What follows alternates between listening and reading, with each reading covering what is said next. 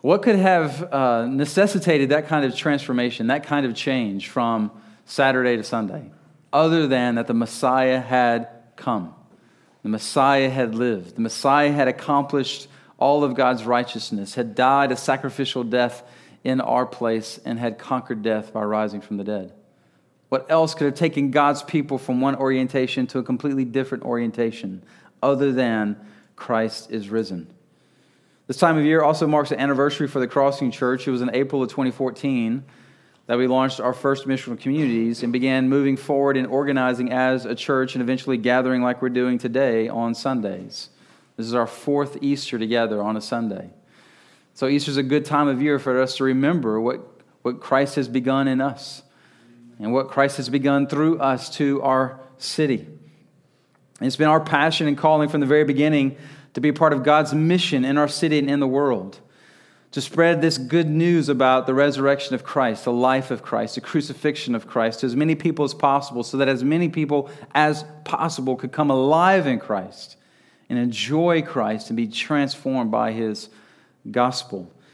And it's the same thing for this time right now. We have worship through song, we have worship through Scripture, we have worship through prayer, and now we worship through the word proclaimed. And our prayer and hope and what we're trusting the Spirit of God to do today in every single life that's in this room is that if you've never come alive in Christ, that this morning you would. And if you are alive in Christ this morning in an even deeper, even more joy-filled way, Christ would be your everything. Christ would be your life. Christ would be all that your heart and soul and mind is longing for. It's a waste of time to come to a place like this today and check the box and say, I went to church on Easter. Amen. It's a waste of time to come and sit and evaluate and give ratings to the music or the sermon or the people. We're not here to try to get 4 stars from you. We're here for an audience of one. And what we're hoping and praying and for you today is that you too would have your heart and mind captivated by Him. We pray that continues now through the book of 1 Corinthians. Most of the time, we walk through books of the Bible because we want the full counsel of God. We don't want to just pick and choose the parts of the Bible that we find easier to obey or the parts of the Bible that we like. We want it all. And so we're walking through this book. We started back in February. You can catch up on our teachings if you haven't been with us on our podcast or website or app. But today we finish out chapter 3, beginning in verse 16. Do you not know that you are God's temple and that God's Spirit dwells in you? If anyone destroys God's temple, God will destroy him. For God's temple is holy, and you are that temple. Let no one deceive himself. If anyone among you thinks that he is wise in this age, let him become a fool, that he may become wise.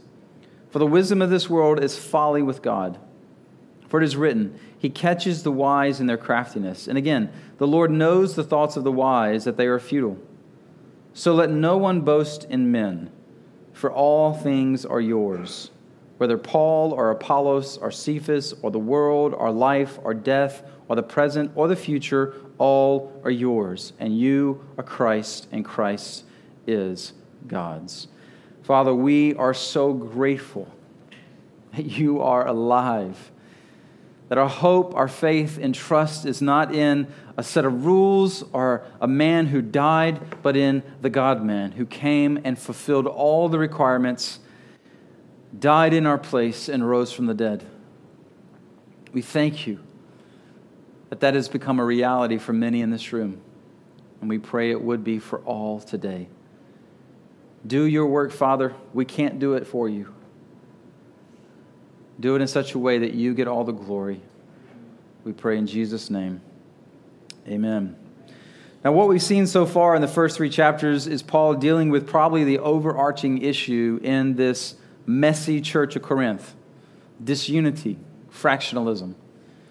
The biggest cause of their disunity was this fractionalism based upon different groups in the church showing allegiance to, loyalty for, preference for a particular leader, as was referenced in the passage: a Paul faction, an Apollos faction, a Cephas or Peter faction. Some even, for chapter 1, say there might have been a Jesus faction, like the super spiritual people.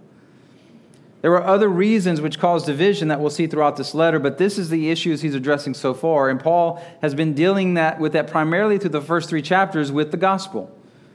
Jesus Christ and him crucified, and of course now risen, which is in fact his strategy throughout the letter.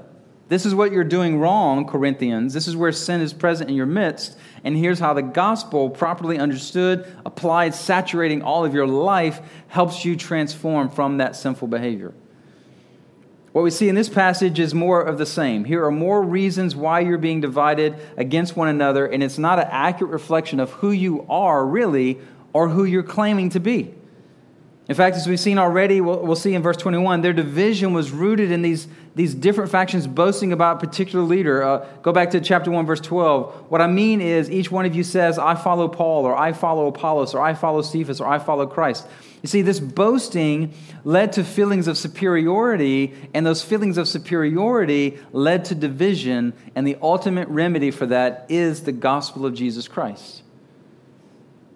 Through the gospel, we see the ground is level for us. And we all are, in fact, the same. And there is only one who is superior. And he is not us. And we are not him. Through the gospel, we see that we all are, in fact, sinful and in desperate need of a Savior.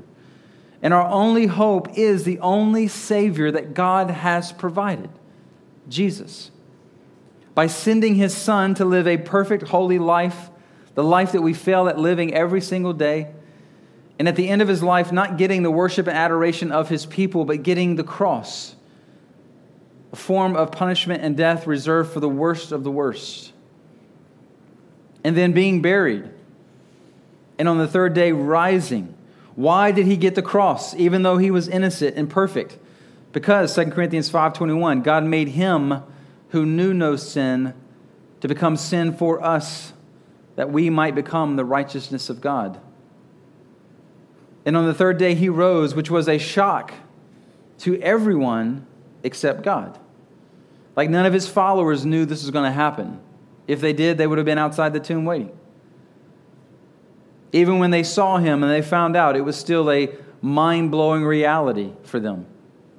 Jesus died, he was buried and rose, proving everything he said and did was true. And the resurrection is the hinge. If the resurrection is true, everything else is true. If it's false, we don't have to believe any of this stuff, according to 1 Corinthians 15.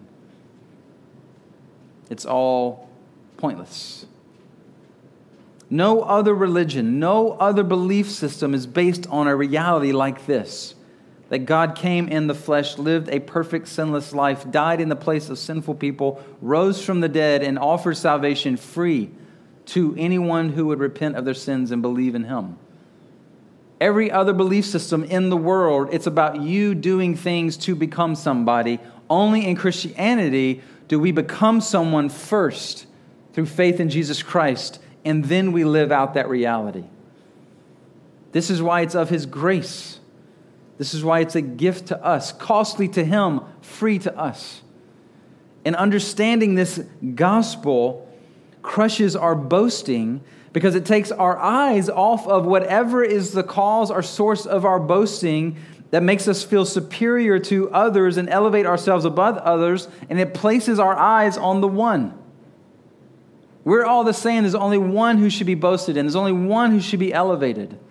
And if together all of our eyes are focused on him, then we're not looking down on each other and boasting in things and feeling superior to each other for whatever those things are that we're boasting in. The gospel crushes our boasting. The gospel crushes our feelings of superiority. The gospel crushes our divisions. Because there's only one who is supreme. There's only one who deserves glory. This is Christianity. Christianity is not about you cleaning yourselves up in all of our Easter finest. Oh, you're here today? You look great? Now God loves you. Just because of all that. That's not Christianity. It's God demonstrates his love toward us, that while we were sinners, Christ died for us. At your worst, God loves you. Praise God. And has died for you and poured out himself for you. and that continues after you come to know Christ.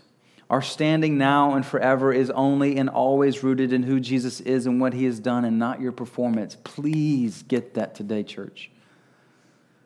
You are right, good, holy, and his because of Jesus. This is why it's good news, because if it was because of us, that would not be good news. We would never keep it. We would never earn it. We would never pay it back. And when our eyes are consumed and captivated by that reality, even though we're still amazingly selfish and sinful, I won't give in to the temptation to look at anyone or anything else and boast in that and feel superior over anyone else. But we will live in this posture of a humble recipient of his grace, and we will live to serve others who are also humble recipients of his grace, and we will be one. All humble and recipients of the grace of the one who has our hearts. This kills the temptation to feel superior over others when our minds and hearts are captivated by the one. So see the superiority of God in this passage today and who he makes us to be. Our God has made us. We look great today, but we're really a bunch of sinners. Our God has made us his temple.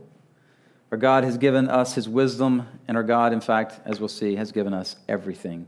And the question I hope and pray that we're all honest about this morning is this: are we a part of this? Are you a part of this? Or are you on the outside looking in? The good news of the gospel is this: because of Jesus, you can get in on this today. Today can be the day of your salvation.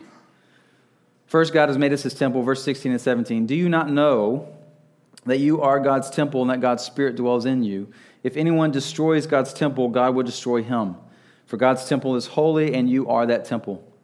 Paul opens this section with a form of a mild rebuke. Do you not know? 10 times Paul uses that expression in this letter to the Corinthians.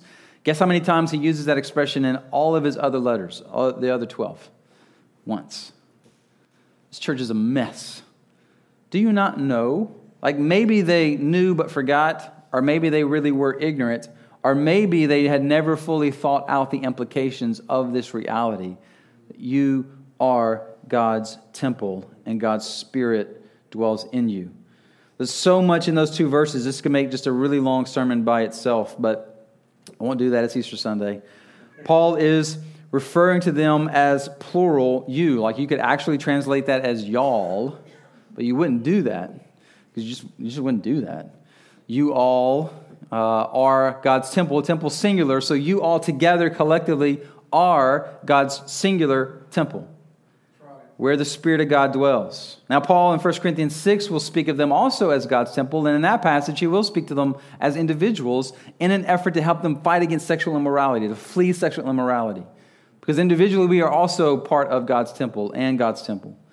But here he's not speaking of individuals, but of collectively the group. And the word for temple doesn't refer to the whole temple complex, like all the courts and all the outer courts and the inner courts and all the different places that people could be. It's referring to the holiest part of the temple, the innermost part of the temple, the Holy of Holies, where the Ark of the Covenant resided, where the priest would go once a year to offer a sacrifice for the sins of the nation, to atone for their sins. Now, we don't get this concept of temple like they would have in the first century. Like we don't deal with temples a lot. But in the first century, to even the Jew or the Greek mindset, this is a mind-blowing, paradigm-shifting reality. To say that a bunch of people are the temple of God, where the Spirit of God dwells. Like if you know the Bible, you'll know a lot of these references. If you don't know the Bible, it's okay. You'll understand it and give you motivation to understand the Bible. But think back through the Old Testament and the significance of the temple. There's no temple until 1 Kings 6, around 1000 BC, BCE, whichever you prefer. Up until that time, God had appeared to his people through visions and dreams, spoken directly to his people. You see that all the way through the book of Genesis. Going into Exodus, now God appears to Moses through the burning bush that was made famous in film. God speaks through Moses to the people, leads the people out of Egypt to the promised land. They stop at Mount Sinai on the way where God speaks and appears to his people on Mount Sinai to give them his law, his commands. This is how you're going to live as my people in this land that I'm giving you, to make you distinct, holy, set apart from all other peoples. And within those commands, there were instructions to build this structure called a tabernacle. Basically a huge, tremendous, fancy tent. And within the tabernacle, God would come and meet with his people. The tabernacle is where the priest would go and intercede between God and the people and offer sacrifices for them. And God gave all these regulations for sacrifices so that the people, as they brought these innocent animals to be slaughtered for their sins, think about that, animals killed not to eat, but because of our sins, it would be a yearly reminder that you still sin. And because I told Adam and Eve back in Genesis chapter 3, if you sin, you will die, someone has to die for your sins, because sin brings death. But because God is gracious, I won't kill you every time you sin. I'll allow your sins to pile up and let you bring the sacrifice of an innocent one to be killed on your behalf, to be killed in your place as your substitute. A spotless, perfect animal. And this relationship between God and his people continued, centered around this tabernacle as they traveled through the wilderness for 40 years, as they came into the promised land. This went on for several hundred years until King David looks at the house he's living in and says, I got this great house and God's living in a tent. That's not right. I want to build him a house. And God says, look, I appreciate that, David, but you have too much blood on your hands. So you collect the materials and I'll let your son Solomon build it. And that's what we see in 1 Kings 6. And it was glorious. It was magnificent. It was one of the wonders of the ancient world. Tremendous, huge, beautiful, overlaid with gold and precious metals and stones. It was a phenomenal structure. And it lasted until 586, when the sins of God's people had built to such a point that he decided now it's time to judge my people for their sins. And he allowed the Babylonians to come in to conquer Jerusalem and burn the temple to the ground. And it's hard for us to understand how difficult that would have been to process. Read the book of Lamentations. Jeremiah's writing that book as he's watching Jerusalem burn. We got 9/11. That gets close to how you would feel, but those buildings stood in one part of our country for about 40 years. The temple stood for over 400 years. And it was the center not just of the religious life of the Jews, but the center of all of life. And now it's gone. And they come back from exile after 70 years in Babylon, and God allows them to rebuild the temple, but it's not as good as Solomon's temple, and they know that. They're crying. This is not as good as it was. And that temple stands for a few hundred years, and then the Greeks burn it down, and the Romans, during the time of Jesus, they allowed them to rebuild the temple the third time, and this is Herod's temple. And it was big and great and grand again. And it was still the center of Jewish life and the center of Jewish culture and religious life.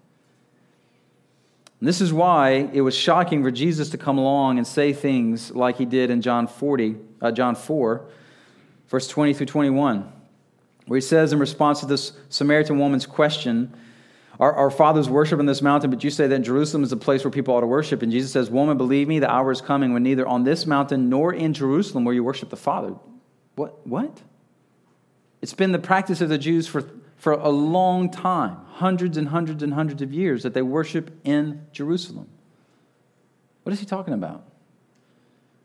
Or in John chapter 2, verse 19, Jesus said, destroy this temple and in 3 days I will raise it up. And the Jews standing around him said, what are you talking about? This temple took 46 years to build up to this point, and you're going to raise it in 3 days? Much less destroy it? And John adds a note of commentary that Jesus wasn't talking about the brick and stone temple of his body. He was talking about the brick and stone temple. He was talking about his body. He was giving insight, foreshadowing his crucifixion, his resurrection. And so we begin through the ministry of Jesus, see these hints that Jesus has brought a different reality to the life of God's people, where worshiping God is not dependent upon a place or a building, but being a people. This was further emphasized when Jesus died, and the veil in the temple that separated the holiest place of the temple, the Holy of Holies, this huge thick curtain that only the priest could go behind one time a year, was torn in two from top to bottom, a way that it was torn that only God could do, signifying all are welcome, access, come. You no longer have to go through the sacrifices. You no longer have to go through the priest, because the high priest has come and done all of the work and is now sitting at the right hand of God. There was no furniture in the Holy of Holies because the priest was always working. But when Jesus was done, the Bible says he sits down at the right hand of the Father because it is finished. There is no more work to be done. And now we have access through him, Jesus, the great high priest. Now location doesn't matter. Structures don't matter. Even that temple that was being rebuilt in Jesus' day would be destroyed again and has never been rebuilt. So try and see how shocking this was to the Jews in the first century with all of that history and heritage behind them.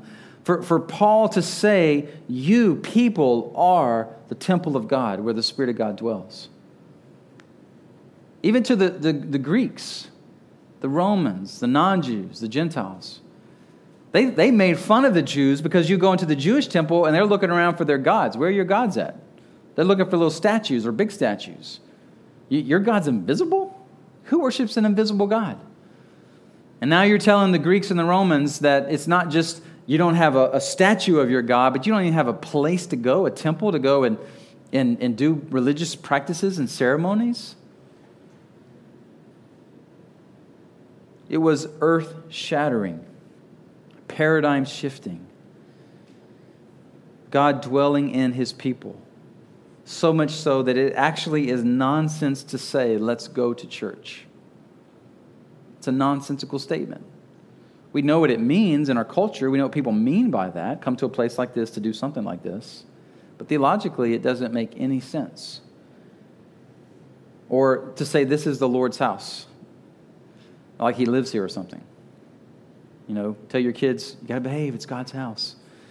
Don't eat candy in God's house. Don't drink coffee in God's house. Don't leave your candy wrappers on the seats in God's house. Some of you grew up in environments like that where you could probably, you walk in naked into a church gathering before you can bring candy into a church gathering. Because it was like the big rule. You can't have candy in God's house. Maybe that was just me and I'm scarred. I don't know. The people of God are the dwelling place of God's presence in the world today. And he dwells in the people that we have seen and will see are incredibly sinful, broken, and fallen. To the Corinthians, yes, you are God's temple. To the Crossing Church, First Baptist Church, you are God's temple. You are the temple of God. The Holy Spirit dwells in you. Not this building. He's only in this building when we're here, worshiping him. Otherwise, it's just concrete and wires and stone and metal. God's Spirit is in his people wherever they are. When our missional communities gather, that's where God's people are. God's Spirit is there with God's people. When our DNA groups meet, when we gather together in any way, there is the presence of God all over the world. Like, see how amazing this is. Like, imagine you going and standing out at the mall or at the airport or on a busy street and just asking people who come by, where's God at? Where's God at? Have you seen him? All the different responses you would get. Think about all the possible places that millions upon millions of people are searching for, are thinking God is this morning. He's on the highest mountain. He's in the wealthiest places, or the most powerful man-made buildings. But he's not in any particular place apart from his people being there. So God can be on the highest mountains if his people are there. God can be in the wealthiest, most powerful buildings that man builds if his people are there. Now I know you're saying, isn't God omnipresent? Yes, God is omnipresent. He really is everywhere. But where can you meet with God, know God, love God, serve God, find out who he is? It has to be a church. It has to be through the Word of God and the Spirit of God, through the people of God being proclaimed, taught, instructed. It has to be where the people of God gather, where his Spirit dwells, which helps us understand better the warning of verse 17, where he says, if anyone destroys God's temple, God will destroy him. For God's temple is holy, and you are that temple. Because we are the dwelling place of God's Spirit, we cannot take sin lightly. All through the Old Testament, sin had no place in the Old Testament temple. The sacrifices had to be spotless. blemishless, without blemish. The priest had to be spotless, had to be cleansed and purified before they go into the temple. All these rules to keep impurities and sin out of God's temple. And it's the same for us, church. Despite the fact that we still sin, sin still has no place in us. And we must never become cozy with sin. The temple of God, this temple of God is holy, set apart, distinct. No other part of creation is the dwelling place of God like God's people. And if we are professing that with our lips, then our lives have to reflect that. What was happening in the lives of the Corinthian church through this issue of disunity and fractionalism, as well as other sinful issues that we'll see, is they were not dealing with the sin that was in them. They were allowing sin to have a place it should not have. They were becoming cozy with sin.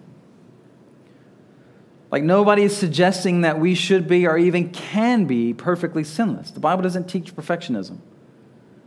It's not possible this side of heaven. Anyone who suggests that it is doesn't understand the nature of sin, how pervasive it is. Every single person in this room has sinned since you walked into this building this morning. Either something intentionally wrong that you've done in your mind or your heart or outside of your mind and your heart, or something good you haven't done in your mind or heart or with your body. It's a constant issue for us. Love the Lord your God with all your heart, soul, mind, and strength. Love the Lord your God with everything that you are. Who can do that all the time? Consistently. Never slipping up for 1 minute. Nobody except for Jesus. Sin is pervasive in us. Every single person in this room is constantly dealing with the presence of sin in their life. But that doesn't give us permission to indulge in sin. But it helps us see how much we need Jesus and the gospel all the time.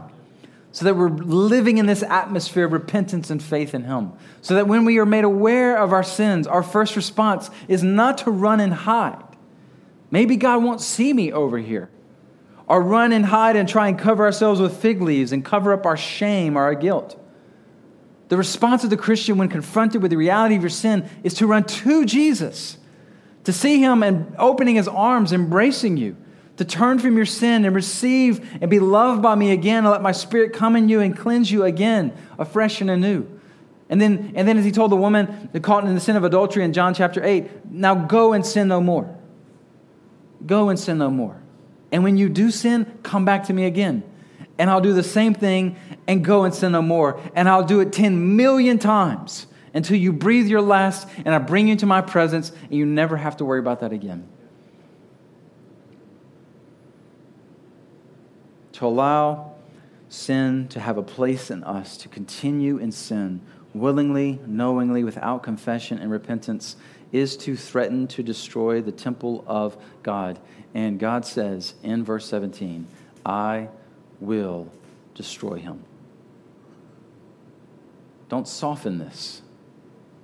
Don't try to make this palatable. Don't try to give God a way out from what this is saying. If you attempt to destroy God's temple through sin, God says, I will destroy you. I will destroy you.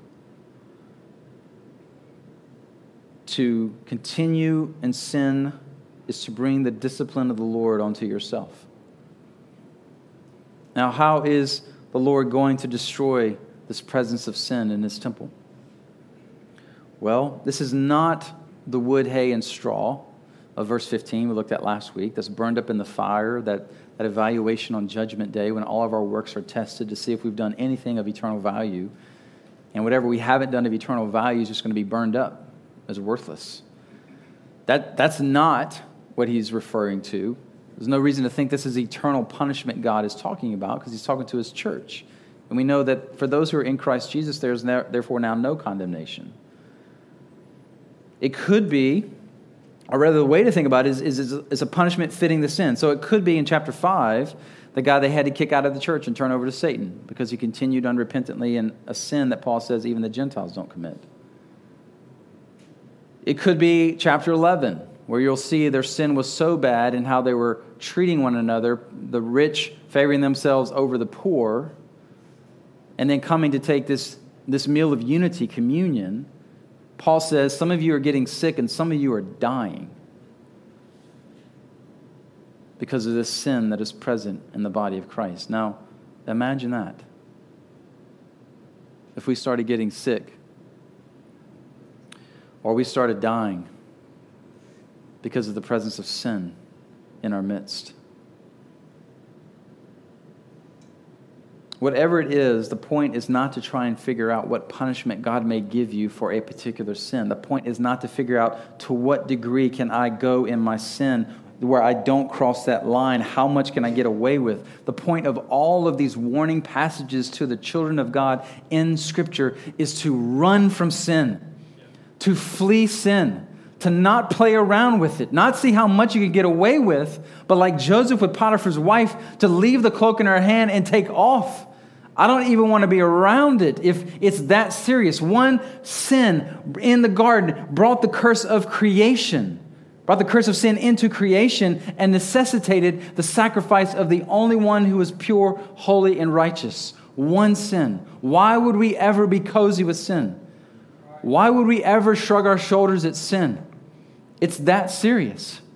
But also see that the Lord has done everything necessary to deal with all of our sins.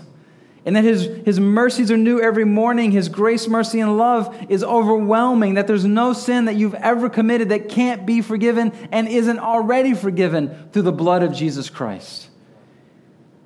It's just us realizing that, living that out, and walking in repentance and faith in Him. If you're here today and you're not a Christian, you can do that. Come alive in Christ and be forgiven for all of your sins, past, present, and future. If you're here today and you're only a religious person, but you've never had your heart and mind captivated by Jesus, you can come alive in Him today by turning from sin and trusting in Him. If you're a believer here today and sin has a place in your life that is unhealthy, where you are hiding and enjoying a particular sin, heed this warning. Hear this warning.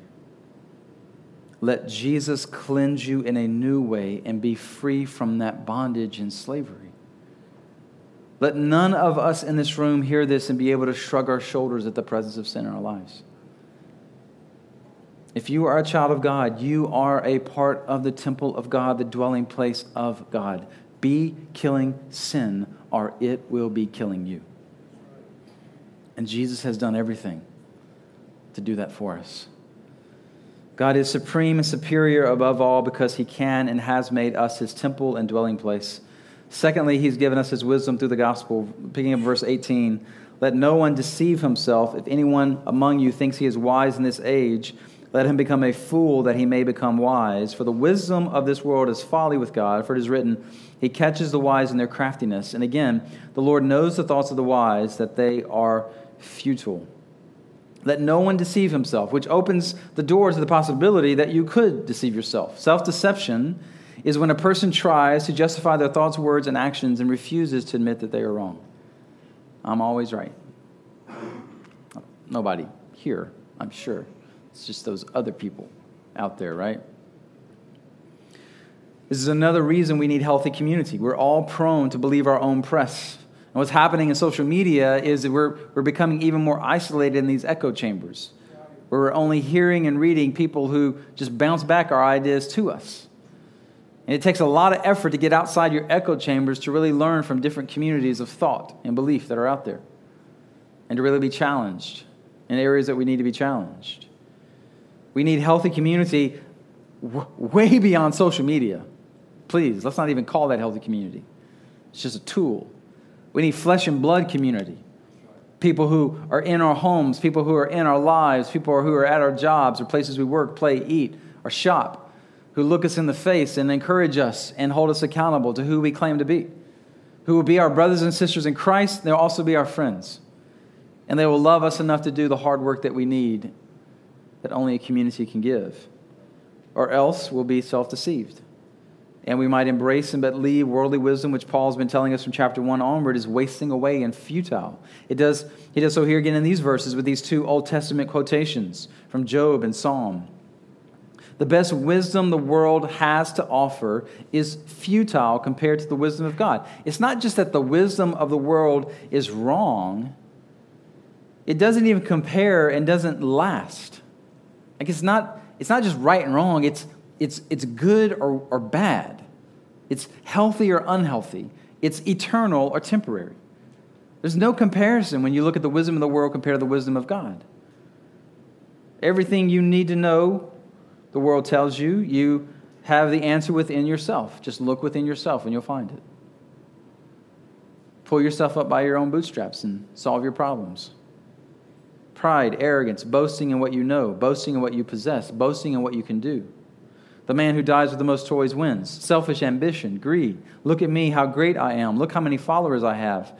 It's all a waste, the wisdom of this world. And it's all wasting away. Paul says we have to become fools in the eyes of those who embrace such wisdom in order to become truly wise in God's eyes.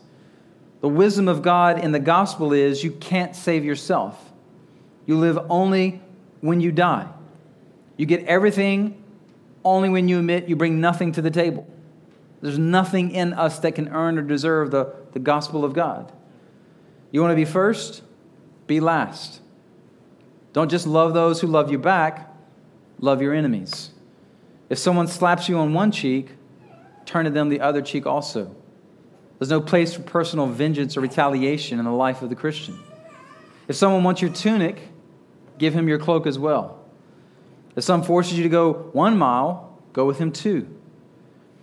Don't take vengeance for yourself. That belongs to the Lord alone. Don't live consumed with making a name and reputation for yourself. Make much of my name, God says, and I'll handle your reputation. Don't worry or be anxious, seeking after all the things of this life. Your heavenly Father knows that you need these things. Instead of seeking those things, seek first His kingdom and His righteousness, and all these things will be added unto you. Marriage, parenting, sinfulness, sexuality, gender, time, money, jobs, recreation, family, vacations, retirement, hobbies, entertainment, relationships, social media, sports, culture, food, physical fitness, politics, government, every single area of life. There is a way of the world, and that worldly wisdom is passing away. And there is God's way, and His wisdom will last forever. To deal with all of that. Sometimes you hear and see God's wisdom showing up in unexpected places, and you're like, well, that's good and helpful, and I read it in Chicken Soup for the Soul. You know, is that God's wisdom or not God's wisdom? Is that God's truth or not God's truth? Well, that's God's truth too. All truth is God's truth. But that little nugget of truth that you read on a fortune cookie is not intended for you to go back to the fortune cookies to get more wisdom and truth. It's intended for you to go to the one who is wise above all and who determines what is wise and what is unwise, what is true and not true. Because that's God's common grace to humanity, to scatter His image, to scatter His truth, to scatter His attributes all through creation so that we would find our way back to Him because of His grace and love and mercy. But the true wisdom of God Paul's been talking about throughout this letter isn't just God's better way of living, but it's God's wisdom ultimately on display through Jesus and the gospel, whose primary message is, you cannot save yourself. Only God can save you. You cannot make yourself right in God's eyes. You will not stand before God one day when you are dead and get in based on anything you've done or haven't done. You will not merit any access to God on your own. It is only through Jesus. He alone has done what's necessary to give us access to God. And that message is the one that is hardest for our prideful hearts to embrace. Because we want to be able to take some credit for our salvation. And the way that God has chosen to save us does not allow for that to happen at all. God's not chosen us to save us because of any quality we possess. It's not like God choosing teams to play a pickup game of basketball. He's looking for the best and the tallest and the fastest and the most athletic. Those are going to be people on my team. Of course I'm saving them. Look how amazing they are. God's not choosing to save the ones who are most pitiful. And the more pitiful we can look, the more God chooses us. God has chosen those who are dead. in us experiencing that salvation and admitting that apart from Jesus, we are only dead. That's the best we can do. A corpse. Which seems foolish to some, maybe many, but it is true wisdom, which will make you seem like a fool to the world, but in God's economy, in fact, makes you wise and gives you life. And God has done it like this so that no one would boast in men, but we would boast only in Him, always giving Him the glory, which might seem to some to be very narcissistic of God. Gosh, he seems like an egomaniac. He's always about himself and his glory and making sure he gets credit for everything, and all the worship of the universe has to go to him. Seems so self-centered. But if what the Bible says about God is true, He really is who the Bible says that He is, He's really done what the Bible says He's done, who else do you want the glory and the credit to go to? Who else should we worship? If there is any entity, being, idea greater than God, then He is not God. And we should be worshiping that other thing. But there is no entity more supreme or superior than Him. So He, of course, is the only one who deserves this adoration, glory, worship of all of creation. There is no one else greater to boast in. The last way we see His superiority is in the fact He has given us everything. Verse 21, so let no one boast in men, for all things are yours, whether Paul or Apollos or Cephas or the world or life or death or the present or the future, all are yours, and you are Christ, and Christ is God's. The reason we don't boast in men and embrace feelings of superiority over one another is because they are also given to the church as a gift of His grace and belong to the church. Paul, Apollos, Cephas, Peter, the people don't belong to them. They belong to the people. Jared, Kendrick, Scott, Jesse, Joseph, mission community leaders in our church, pastors, you don't belong to us. We belong to you, the church. We are yours. Gifts of God's grace given to His people so that we are all humble recipients of His grace. We're all on level ground looking up. No one is looking down on anyone else. The second we begin to look down and feel superior about anything, we begin to divide.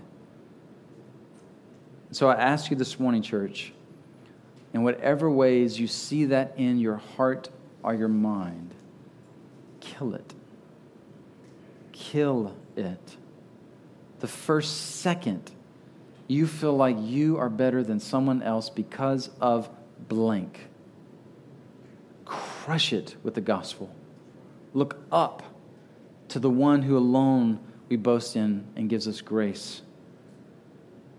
Instead of these people boasting, I belong to Paul, I belong to Apollos, I belong to Cephas, it should have been, we belong to God. We are His. It's not just that God has graciously given His people their leaders, but it gets even better in that passage. He's given us the world, life, death, the present, and future. God's given those to us as well. 5 areas of life we typically are enslaved by. And Paul tells us here, you're not a slave to those things. In Christ, you actually possess them. They are yours. They are yours in Christ, who is master over those things, and you in Christ get to rule over those things with Him. I know you're thinking, like, what are you talking about? How do I rule over the world or life or death or the present or the future? Remember, this kingdom of Christ has already come but is not yet fully consummated, fully realized. There's more to this kingdom that we're waiting for the eternal state. But we get glimpses of it in Christ. But typically our world and where we're tempted to go in our flesh is to be enslaved to these things. The world consumes us. The world demands so much of our mind and hearts and attention that we can usually hardly see beyond this temporary world. And so much of what we spend time consumed with is only temporary. Just lose your phone and you'll see how consuming this world is. This life enslaves us, trying to make the most of this life, soak it all in. We give so much energy to squeeze as much from this life as possible to make this life last as long as possible. We want to preserve and protect this life to whatever degree is possible. Stay safe, stay alive. Death hangs over our head, always looming in the distance. showing up at unexpected and unwanted times. We're so afraid of death, we usually won't discuss it, or maybe we're so consumed by it, we live in fear of it. And so we work like crazy to keep it away. Ultimately, we're powerless. It's coming. It's coming for all of us unless Christ returns. The present, this incessant drumbeat demanding our attention. There's always something to be done. Always next. Always next. There's always something next to be done. We don't hardly have time to enjoy the present because what's next is so demanding. And it never ends. You never get ahead. You never get your to-do list done unless it's really, really short. And you make it really short just to feel good about getting it done. But there's like 10 other things you didn't write down because you don't want to feel bad about not getting it done. Tricks we play with ourselves. The future. We think we have control over and we act as though we have control over it, but we're helpless to a large degree. What's going to happen to me, my kids, my marriage, my job? How can I get to retirement? How can I get a better future? What's going to happen to our nation? Where's all of this going? Will it always seem so chaotic? Will the future always seem so out of control, scary, unknown, mysterious? And every single human on the face of the earth is enslaved to these realities. And in these two verses, Paul helps us see beyond that to a new, true, greater reality that we are not slaves to those things. We, in fact, possess them in Christ. Because we are in Christ, they belong to Christ, and Christ belongs to God. Now, this is a little bit of a nod of the head to the subordinate nature of the Son to the Father within the triune Godhead. God is one in three persons. There is one God, and there's the Father, Son, and Spirit. The Father is not the Son of the Spirit, the Son is not the Father and the Spirit is not the Son and the Father, but they're all one God. It's the doctrine of the Trinity. We've actually seen it throughout this passage because the Spirit's mentioned in verse 16 as being the Spirit of God, co-equal, co-eternal, but within the Godhead there are distinctions. The Father sent the Son to be the Savior of the world, to give his life as a ransom for many. Only the Son did that. Then the Father and Son sent the Spirit to convict the world of sin, righteousness, and judgment. The Spirit of God in us makes us the temple of God. The Spirit indwelling us allows Jesus to say to his Father, "Lo, I am with you even to the end of the age," right before he ascends into heaven. But if we are in him, we are slaves. We are not slaves to the drumbeat of this world and life and death and the present and the future. We possess them in Christ, which means the world belongs to Christ and thus belongs to us. We'll see in 1 Corinthians 6, Paul correcting these believers because they were suing one another in courts. And he's saying, why are you taking your disputes to earthly judges? You are going to judge with Christ the world and the angels. I'm not going to unpack that. You'll have to come back for that. But in some way, there's something coming where we're going to rule with Christ in some way over the world and angels. Just leave you hanging with that one. Don't even know what that's going to look like. So in some way, we have this identity, this inheritance with Christ that we can't imagine. We're going to inherit the new heavens and earth, and we're going to get to enjoy this for all of eternity. Live for that greater reality and not just be overly consumed with the temporary and present. Life and death is redefined by the resurrection of Jesus Christ. We can live fearlessly and fully in this life, giving our days to desires and activities that will lay up treasure in heaven. As we saw last week, we're building on a foundation of Jesus with eternal materials. Yes, we're in the same daily grind everybody else is in. But we're living it out with hope and joy and peace in the presence of Christ in such a way, people will come to us and say, what is the reason for the hope that you have? Amen. Let me tell you. We're living differently because of the presence of Christ in the everyday grind that everybody else experiences with rest. And we live with absolutely no fear of death. We do not fear death. As Paul says in Philippians 1:21, to live is Christ, to die is gain. If I get to live, I get Christ. Great. If I die, it gets even better. Amen. We're not afraid of death. You know how transforming that is for people in your life to not be afraid of death? For God to send you wherever to do whatever for his glory and not be afraid of death? For you to hear any diagnosis from any doctor and not be afraid of death? To have this hope in Christ? Paul says in Romans 14:7-9, for none of us lives to himself, and none of us dies to himself. For if we live, we live to the Lord. If we die to the Lord. So then, whether we live or whether we die, we are the Lord's. To this end, Christ died and lived again, that he might be Lord both of the dead and of the living. Guys, this allows us to give our lives away for the good of others, not in fear, but in faith. We don't have to try and save ourselves. We've been saved. We don't have to try and preserve our lives. We will be preserved. We don't have to live in fear of sin and evil in this world. It won't touch us apart from God's providential will. We don't live consumed with money issues because our Father owns the universe and promises to give us everything we need to do what He's called us to do. Present and future. He is the Lord of the present and sovereign over the future. We don't live as slaves in the present. We don't live in fear of the future. Every single second belongs to Him. We possess it in Christ, and we are so rooted in Christ, we live in peace and rest, knowing He will provide everything we need for this life. We can be at peace because our lives will last exactly as long as He has ordained, and not one cell of our body will fall out of His gracious providence. Paul puts these same truths like this in Romans 8. He who did not spare His own Son, but gave Him up for us all, how will He not also with Him graciously give us all things? He didn't spare Jesus. He won't spare whatever else we need as His children. Who shall bring any charge against God's elect? It is God who justifies. Who is to condemn? Christ Jesus is the one who died, more than that, who was raised, who is at the right hand of God, who indeed is interceding for us. Who shall separate us from the love of Christ?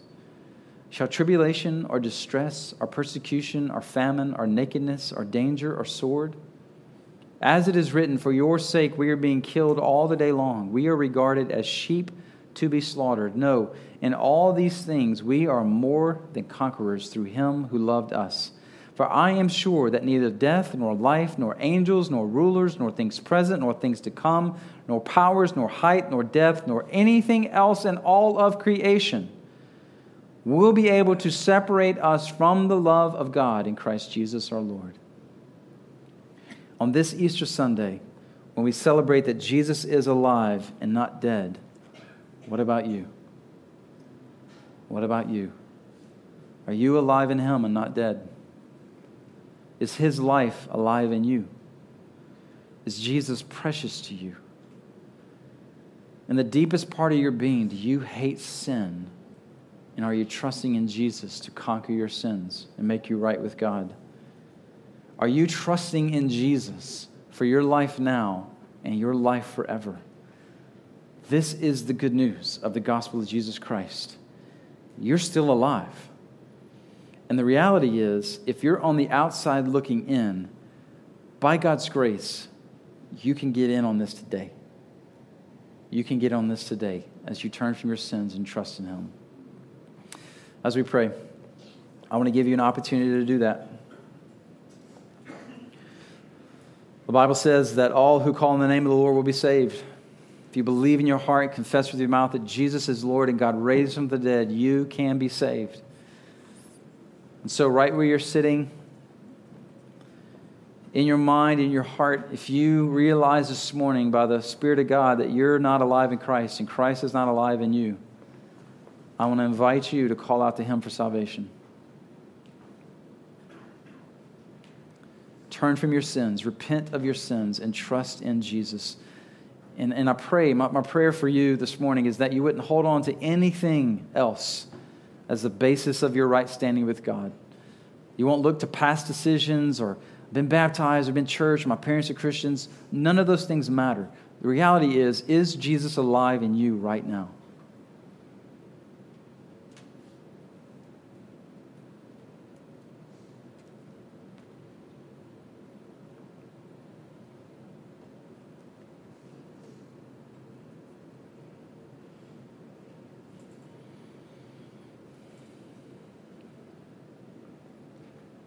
If you need to talk more about this, I'll be in the back.